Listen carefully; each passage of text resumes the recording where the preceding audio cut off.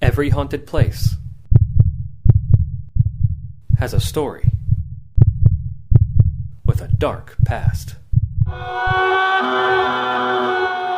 This is Ghost Encounters Podcast. Due to the graphic and violent nature of the things discussed on this episode, listener discretion is advised. Welcome back, all you spooky people. Did I scare you? No, I'm just like, I was getting excited. I was getting hyped. I scared you. I was getting hyped. Welcome back, all you spooky people, to the 5th episode of the first season of Ghost Encounters Podcast. I am paranormal investigator Justin Torok. I'm Eric Ledbetter, your haunted realtor. With us again is Jordan Balterson. Yay! Jordan, I think at this point you should just be a regular. How do you feel about that? I'd love to. All right, fantastic. It's settled. Fine. I mean, we do have some paperwork to do with HR. So the last episode was Cecil Hotel Part 1. We went through all the deaths and some of the stuff that happened with them. But there's a lot more with the Cecil that we needed to talk about. That's why I feel like we needed to split this into two parts, because we didn't even get into the serial killers. We didn't get into the autopsy report of Elisa Lam. There's a lot more that we could talk about. All right, so I thought we'd start off by kind of recapping what happened with Elisa Lam a little bit, and then we actually have a printout of the autopsy report. And we're going to kind of go through things that kind of don't add up or don't make sense, or things that we read through and pointed out that they didn't point out themselves, which I thought was kind of odd. So let's do a brief recap of what happened with Elisa Lam. She was an Asian Canadian student traveling by herself. She was in Los Angeles, staying at the Cecil Hotel. There's some elevator footage of her pressing some buttons. The doors never close. She acts all weird, does some things with her hands, and then she goes missing, and they end up finding her how many days later?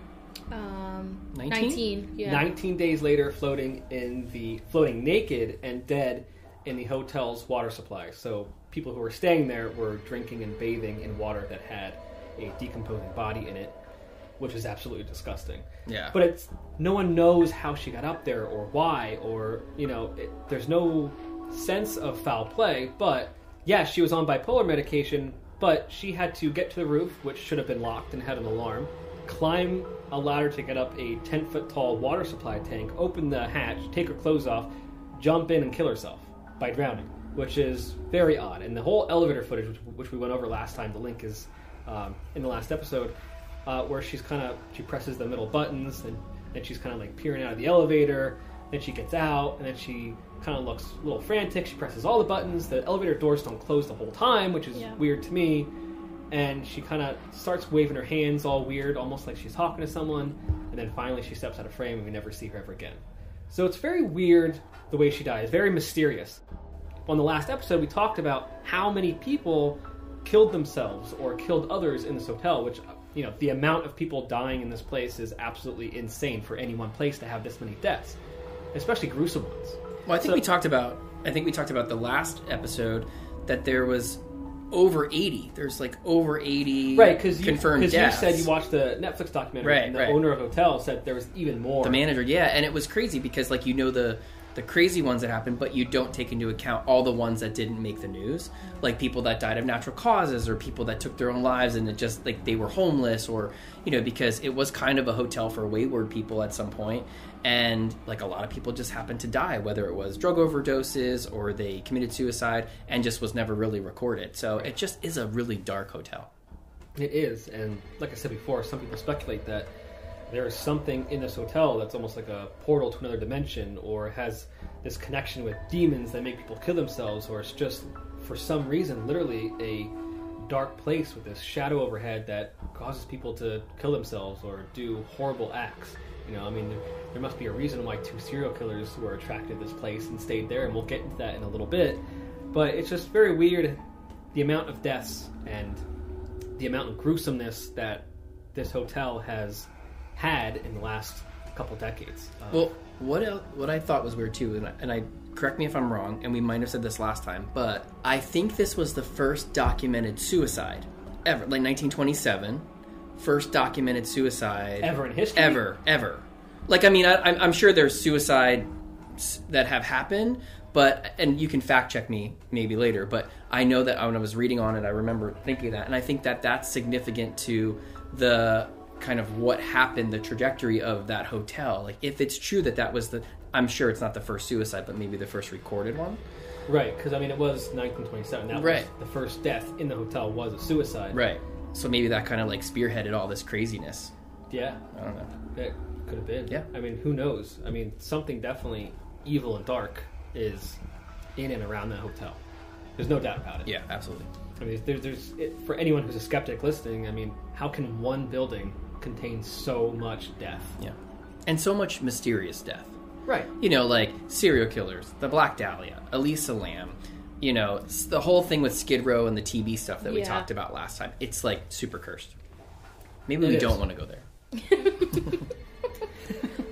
Try it out for size. Pass. So as I'm editing this, I thought, wait, did we just capture a fourth voice? It's only the three of us in the room. And there's another voice that says pass in a voice that isn't ours and over us laughing. Did we just capture an EVP during our podcast session? Listen to it again. Try it out for size. Pass. Try it out for size. Pass. Try it out for size. Pass. So let's look at this autopsy report of Elisa Lam. I know a couple things stood out to me. And the first thing I'm going to point out is people are saying that Elisa Lam had a manic episode because she was on bipolar medication and they found alcohol in her system. They did find alcohol in her bile. And looking at the autopsy report, they found 0.02 grams percent of alcohol in her bile. We checked the charts, we looked at her body weight compared to that amount, and that is only equivalent to half a beer. So it's not like she was slugging back shots of tequila.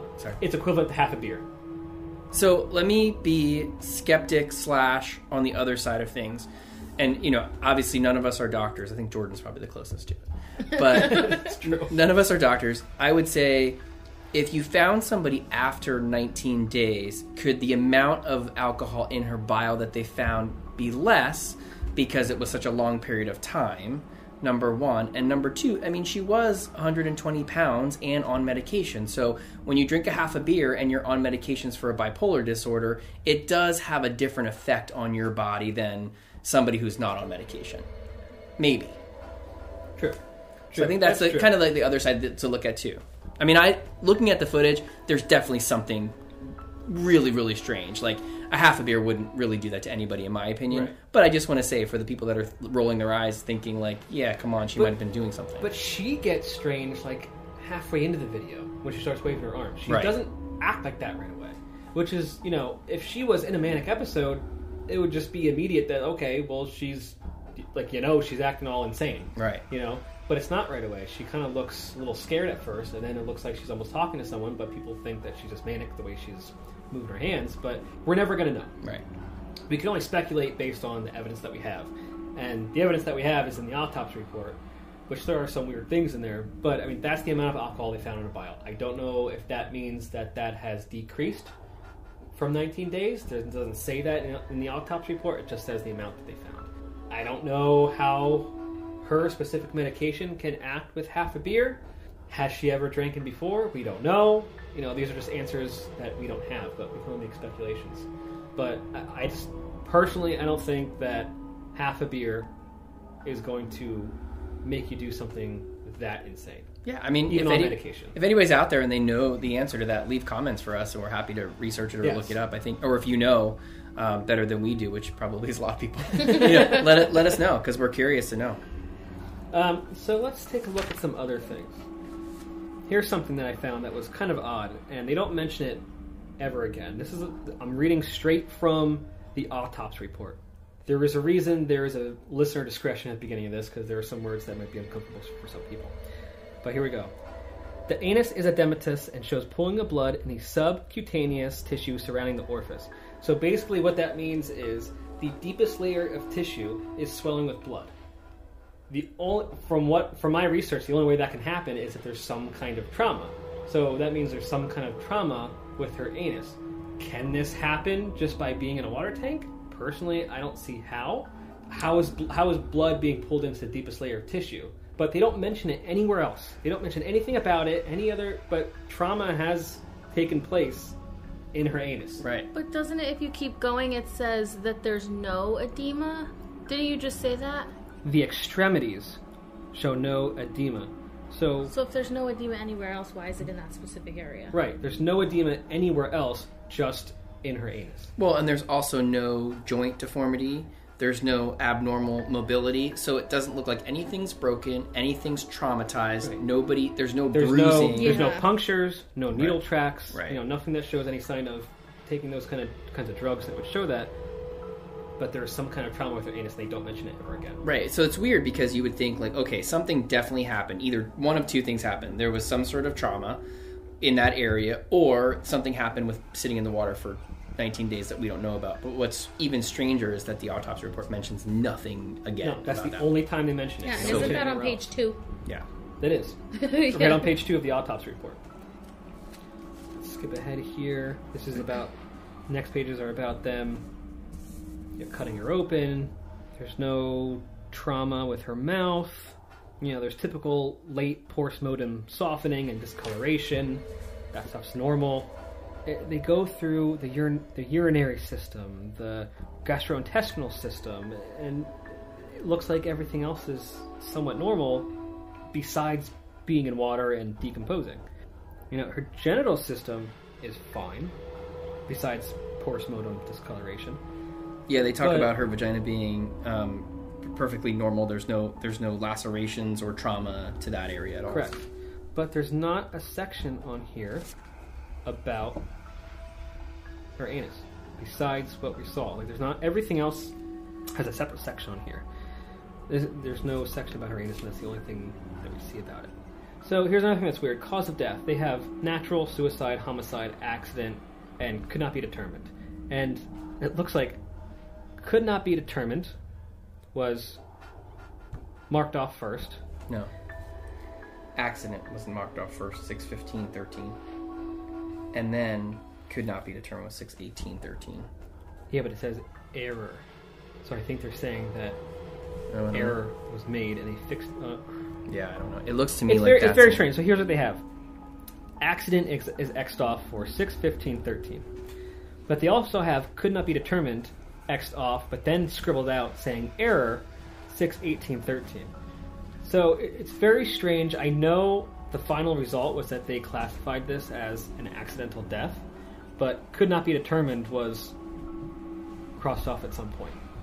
Yeah, and it's kind of oddly written too, because it said how did the injury occur, and it says in hotel water tank. So what injury is that? The death, or is that other things to her body?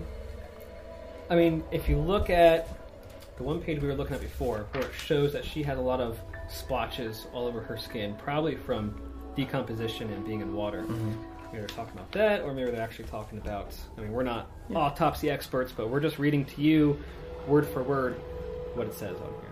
And here's another thing that's weird. There's a box that says toxicology requests. There's things that you can check for, right? Alcohol, carbon monoxide, other... They didn't cross anything off. There's just a line that says limited blood. So does she have a limited amount of blood in her body from I don't know. something going on? Maybe. That, to me, that's very strange too. Yeah, I think it's interesting when you look through these autopsy reports because, I don't claim to be, again, a doctor, but it seems like in something this strange, there would be more notes or more information about it that would be consistent. And maybe there is more out there, we're just not seeing it, but there's certainly, it does seem strange. And in the witness statements, her sister gave information that she had a history of depression and bipolar disorder, and she listed off the medications that she was taking, but also said she has never had any suicidal indications or known prior attempts. Well, I think we talked also last time about her blog, and in her blog it says, she writes, I don't feel the need to hurt myself. I think Correct. she's just feeling like sad and alone and kind of like, adolescent-y kind of stuff. Right, normal things for someone who's suffering from bipolar disorder. Well, also being and young too, depression. So I don't know if you guys looked at this too, but there's there's 2 pages that talk about the drugs that either she was on or they found in her body from where she was. And I mean, a lot of it is stuff that I don't even know what it is. There's sinus tabs, there's Advil, there's Wellbutrin, which is obviously an antidepressant. I think the ones that we don't know are the bipolar medications. Bipolar medications, yeah. So, I mean, definitely she was on 1, 2, 3, 4, 5, 6 medications that I certainly don't know what they are, and then maybe a sinus medication, an Advil medication. So 8 things in her body that she was taking. So I do think that there was probably something to do with what was going on with her bipolar disorder, but I mean, still, I don't know if that's enough to get the reaction she got from that whole elevator thing. Here, this is the one I was looking for. That shows the stuff that was actually present and stuff, which is like barely anything, which I thought was pretty neat to look at. Okay, so if you're looking at the bile, the specimens, they did a specimen of her bile, which showed the 0.02 grams percent of alcohol. Right, of alcohol. And then they did a specimen of her blood and heart, and it shows the only presence of, and I don't know how to say this, bupropion, which might be the ibuprofen, the Advil that she was taking. Yes. And the venlafaxine, which I don't know what that is, but I'm assuming that might be a bipolar, but we can look it up. So those are the only 2 things that were in her body. Like, there's no fentanyl, there's no marijuana, there's no drugs, there's no nothing else, which I think is interesting. And then they found the same in her liver. So very little drugs in her body, which leads me to believe that, like some of the things that we researched, that she had stopped her medications or she was not consistent with her medications. So she wasn't on a crazy amount of stuff at the time she died. Yeah. I looked this one up before. This is an antidepressant and a nerve pain medication. Because then they were trying to say stuff about being on those kinds of nerve pain, like meds. If you're on nerve pain medication, how does that affect any outcome? Right. And it seems to be little. So it's like, it's just crazy. There's not a lot in her body at the time they found her. It's weird. There's a lot of dates that are being crossed out. The whole thing with the accident could not be determined. Then we have on the medical report page, final on, it said 6/18/13, but then it was crossed off to say 6/19/13. And then we have page 13, evidence, and it says revised 3/25. Well, actually, it says revised 3/22. Then it's crossed off, and it says revised 3/25. So it looks like the original report was on 3/22, and then they added or modified stuff right on 3/25. But if you look at this, that's almost 6. If 6/19 is the final, that's a long time. 3 months. They were from the revised, but they found her body on what date? The February 19th. So if they found their body on February 19th, they didn't do the autopsy until the end of March? Or did they do it in July? No, June? it looks like I have a date up here that says 2/21. Oh, okay. 2/21, that's when they started it. They looks like it we're took them 4 finalizing months. their evidence on 3/22. Then it's crossed off to say 3/25. Then everything all together, it says final on 6/18, crossed off to say 6/19. So they were looking at her body for quite a few months. What did you just say, Jordan? 4 months. I wrote that down for the last podcast. Took them 4 months. Wow. 4 months. That seems crazy. Yeah. And I think there's one other thing that I wanted to point out. Where's that page that says like 2 different people? Oh, here's what was weird. Investigator. It says Kelly Y. Yangle-Lerner. Then it's crossed off to say just D. Bartone. Mm-hmm. No first name. So what's going on with this investigator? Why is this investigator being crossed off with someone else's just first initial last name? I don't know. It seems like, I mean, I understand this. it seems like a sloppy autopsy report. It does. Yeah. And I understand this was a very strange case, but it looks very sloppy and not well put together. And it looks like too many things are crossed off. It's weird. So I know conspiracy theorists will look at this and say, oh, well, there's definitely conspiracy going on. Someone else was involved, probably the government.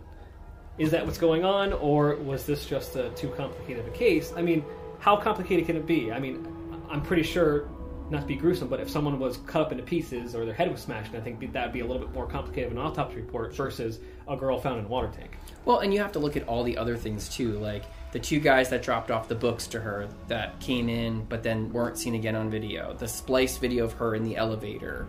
There's just so many unanswered things with her. And, I think when we look at the basics of it, there was this young girl that was traveling that had a very, very strange reaction to something. So something, whether it was real or not, was very real to her. Right. That was going on. And was there foul play? I mean, there's no signs of it. I mean, in the doctor's defense, it's good to have a second opinion, to have It always somebody is. else to come and look at it. I mean, especially me working in the medical field, you definitely want somebody else to back you up and everything like that. But to have more than one person back you up, things are going to change. Their outlook on what they're looking at is going to change. And then that changes results. Yeah, I mean, I think it's like any doctor. If you go to one doctor for an ailment, they might tell you have one thing. You go to a doctor for some, for the same ailment, they could tell you it's something different. I think it really is based on research, but also the what's the word I'm looking for? The opinion, the subjective opinion of that doctor that's looking at her, or the researcher that's looking at her. Again, like you said, I don't think we're ever going to know, but it's so strange what happened to her. I mean, like unusual, and it just was like a crazy timeline of events, and I feel bad that she was tortured in the way that she was and then died. We're never going to know a definitive answer of what happened.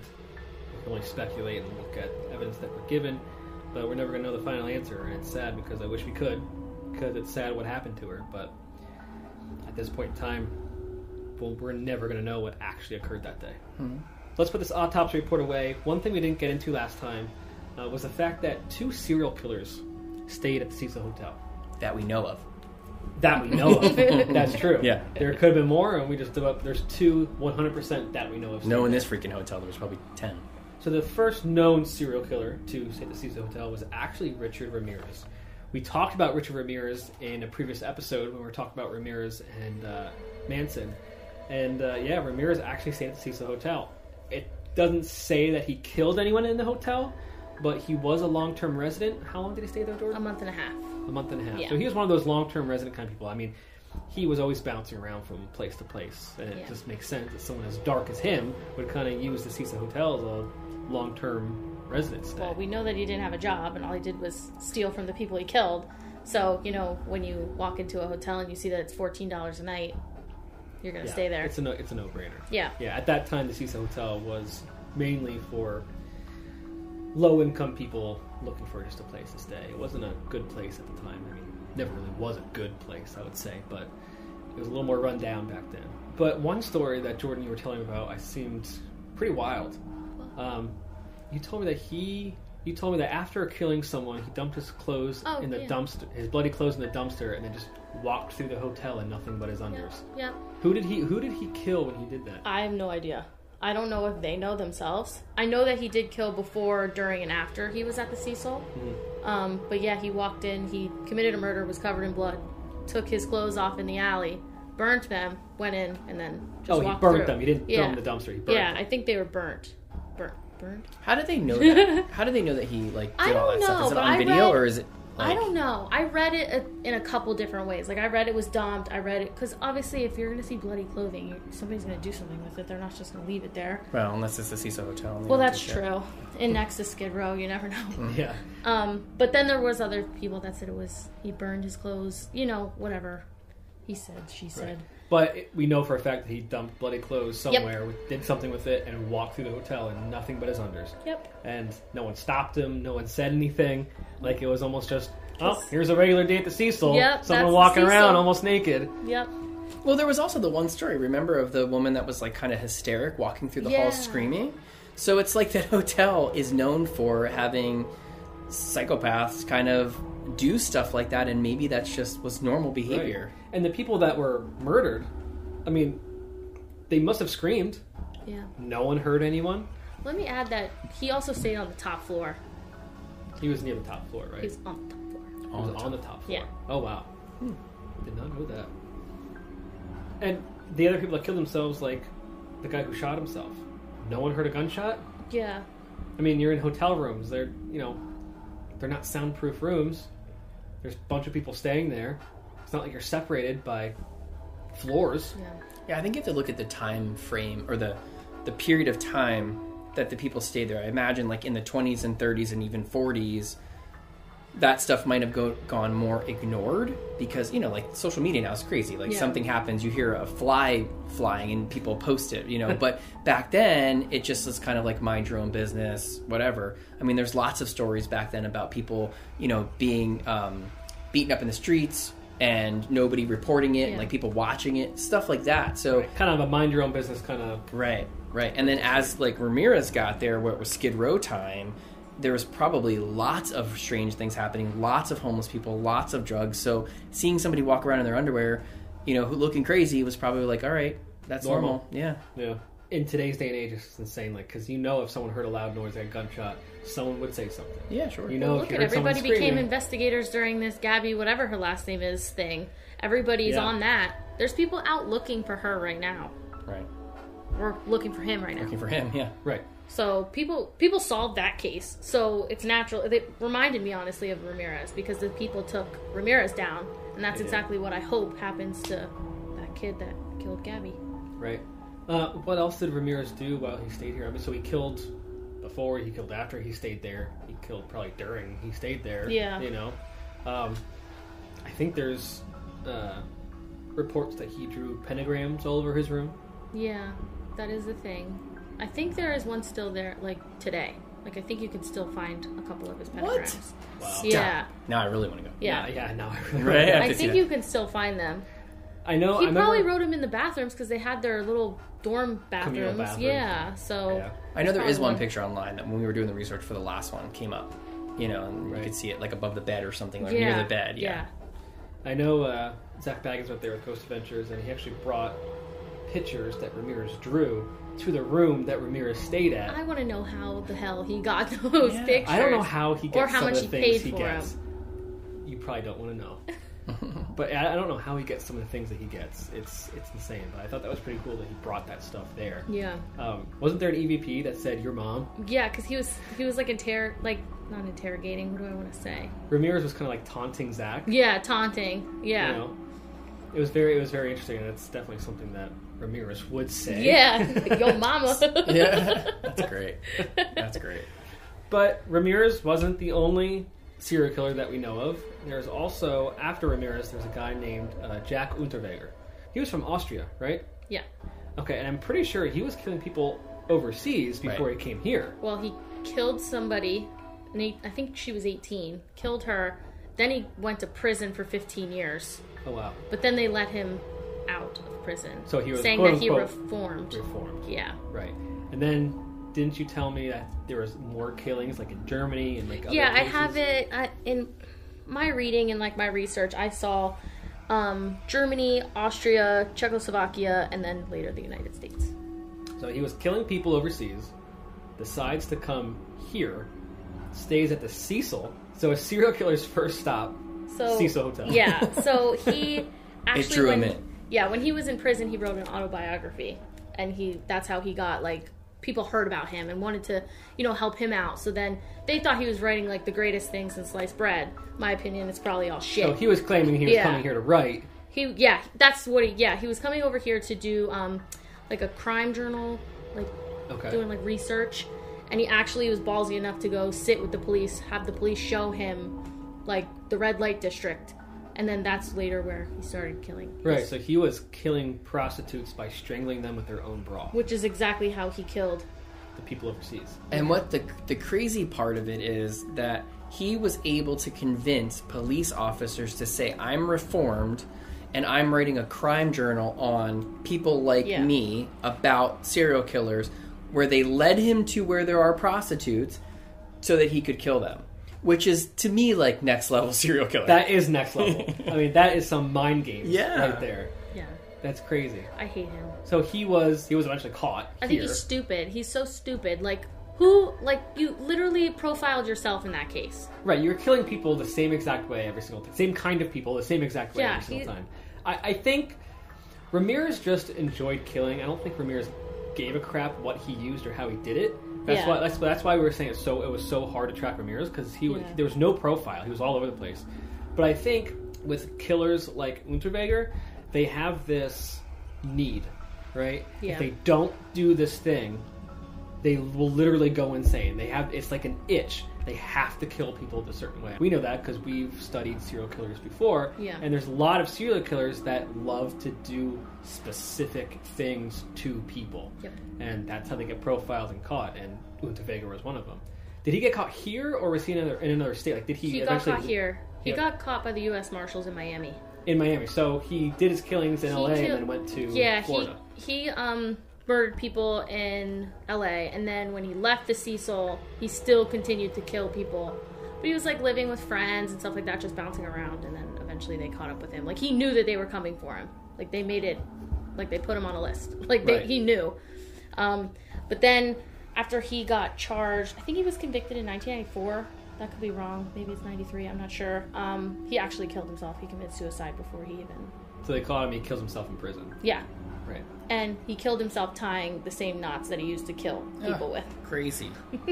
I think the interesting thing about the two, if you kind of compare them, there's a lot of Ramirez history, child trauma, abuse from parents, like that kind of thing. Mm-hmm. And then you look at Unterweger, and it's more cunning, like witty stuff, you know. That I mean, I don't know his childhood, so there could be similarities there, but like it's just really weird to see the two different kind of aspects of those guys. Two serial killers stay in the same place, but very different kinds of killing. Yeah, very different personality and styles.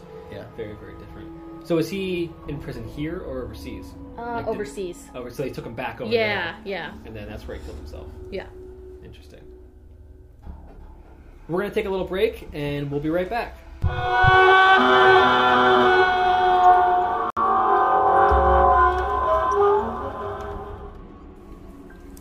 Ghost Encounters podcast is sponsored by the Eric Ledbetter team with Iron Valley Real Estate. Contact the Eric Ledbetter team for all your real estate needs. Visit theericledbetterteam.com. Also sponsored by Phoenix Fire Media. Bring the heat to your competition with expert marketing, photography, and video production. Visit phoenixfiremedia.com. If you are enjoying the Ghost Encounters podcast, hit subscribe. Follow us on Facebook and Instagram at Ghost Encounters PA. That's at Ghost Encounters PA. To watch the Ghost Encounter show, visit ghost-encounters.com.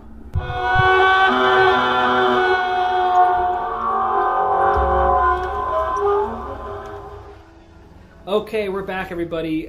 We kind of finished everything that we wanted to talk about at the Cecil Hotel. Very strange place. So many deaths. Crazy. Serial killers, mysteries, all kinds of strange things. I mean, it's if you start researching this yourself, whoever's listening, I mean, you can spend hours looking at everything and reading everything. There's pictures and videos and all kinds of stuff. There's so much there. There are many other hotels that are associated with death.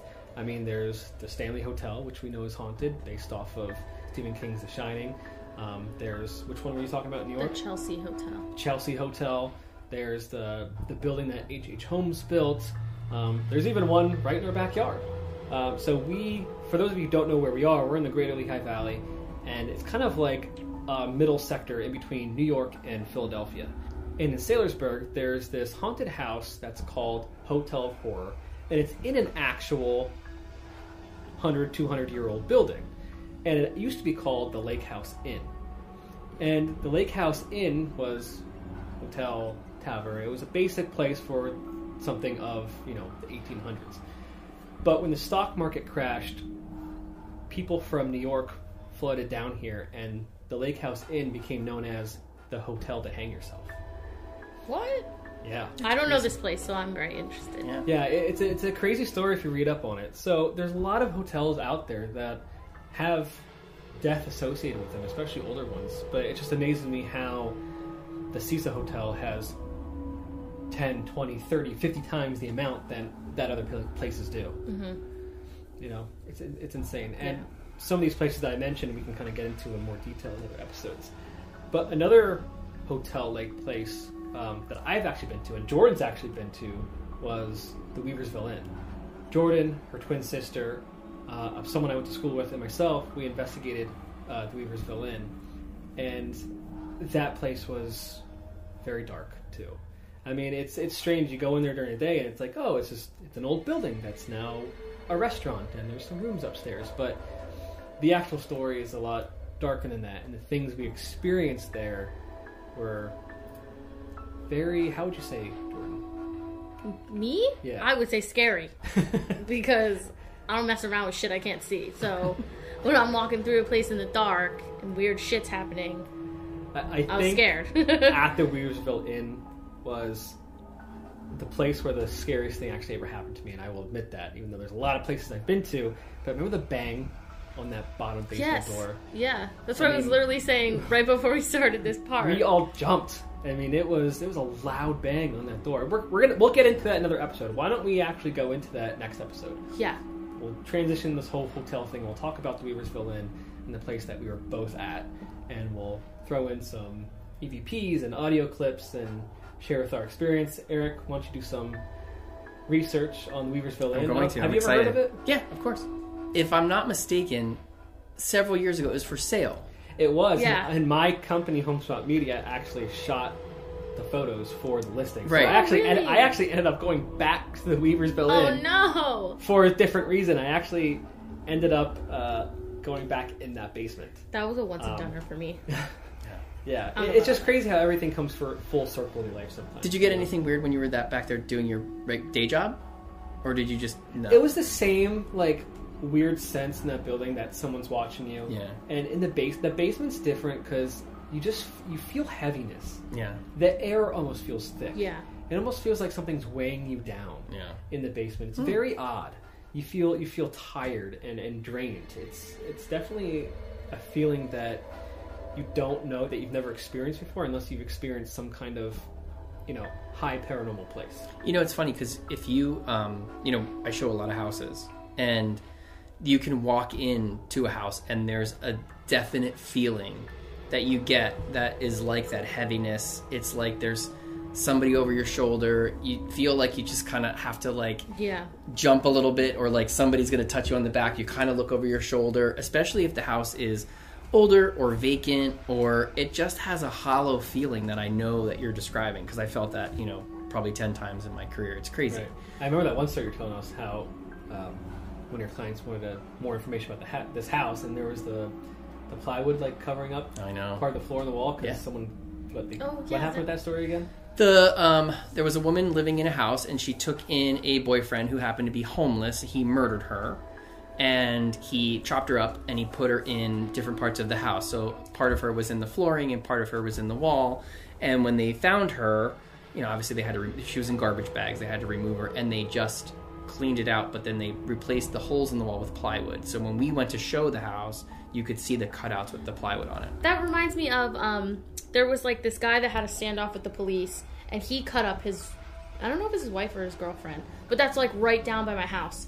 And there was a big hole in even the top of the house, the roof, and everything, where he just was shooting stuff off. I know that we were all sitting out there watching him get arrested.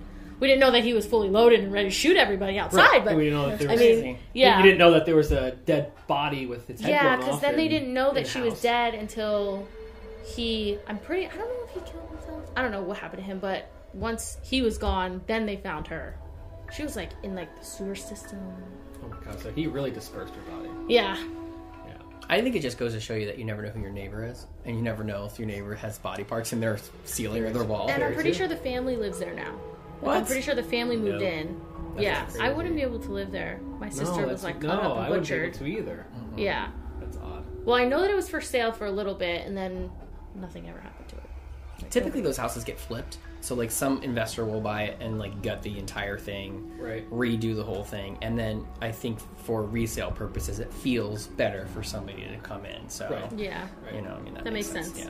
What's the real estate law? I know we've touched this a little bit, but if something like that happened in a house, the value of it is decreased. How long do you have for that to go away? What happens with rules of disclosing that?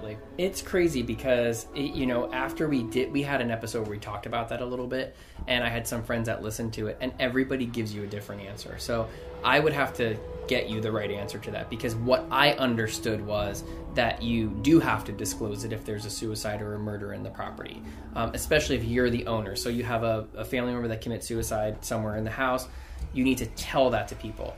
What I'm being told by other people is that you do not.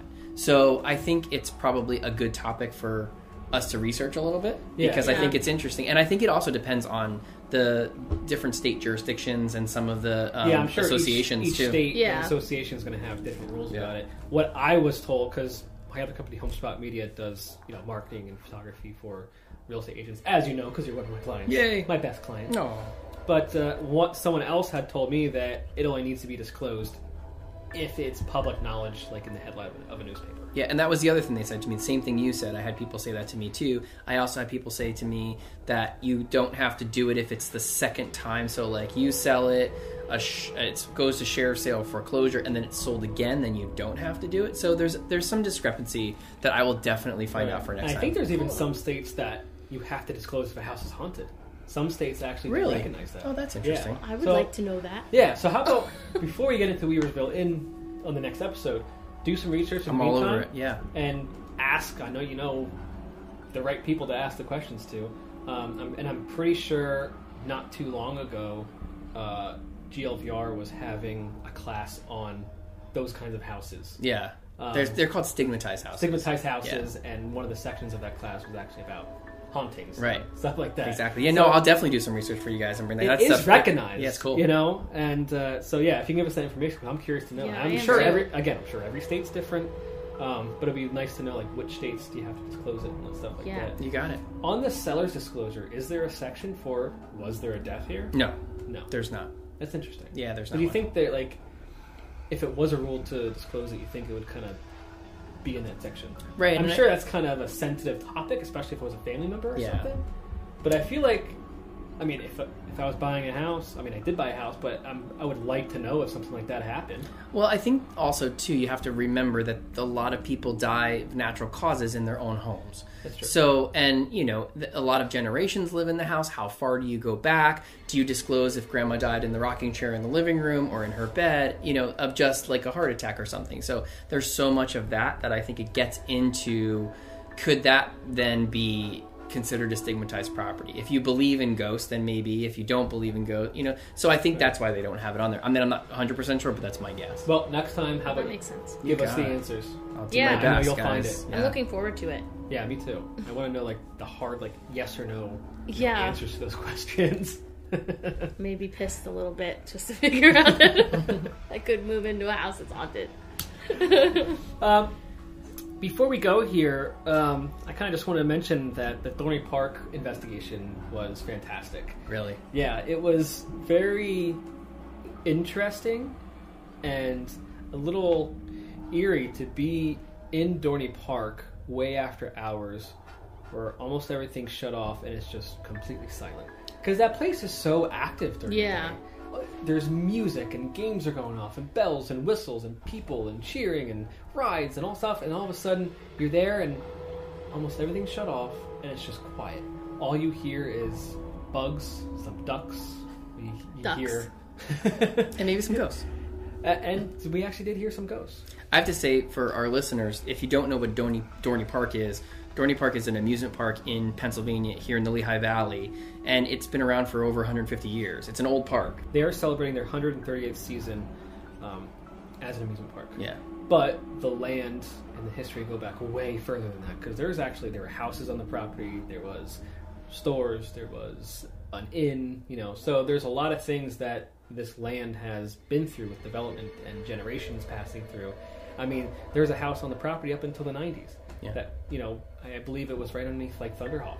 Yeah. Generations have passed through this place. So there's no telling how many spirits dwell there, but we did get actual responses from the spirits that were there. Jordan was actually helping me listen for EVPs, and we were getting direct responses to what we were saying. It's crazy. So Sophie was with me working some cameras, and she decided she was going to start taking some still images to see if she could capture any images of spirits or orbs or anything like that. And she said, okay, I'm going to take your picture. And right after she says that, you hear a voice saying, take one. And it was really chilling Wow. to, like, it's a direct response to what we were doing. Yeah. You know? It So was there's like clear, crystal clear. which there was no denying everyone it. will hear when the episode comes out. I'm currently working on it. There's a lot of work to be done on it, but it'll come out sometime beginning of October. And Dorney Park has a lot of urban legends too. I mean, I remember my grandmother, who's passed 10 years ago, but her telling me stories of when she was a teenager at the park and some of the crazy stuff that happened to her there about this same thing. So it's really interesting to me to see like that the legacy continues, that there really is a pretty haunted park. Yeah, and for years, employees have been reporting seeing and hearing things at night. Yeah. And finally, they reached out to me and said, we got to investigate and Very see cool. if what they're saying is really true and see if, if we can find anything. And we did. So it was very cool. And it's very cool to be at a place where I spent a lot of my childhood. I'm born and raised here in the Lehigh Valley, so I spent a lot of my childhood at Dorney Park, and it's just very different to be in there for a very different situation. Yeah. Yeah. Well, I think that's all the time we have for today.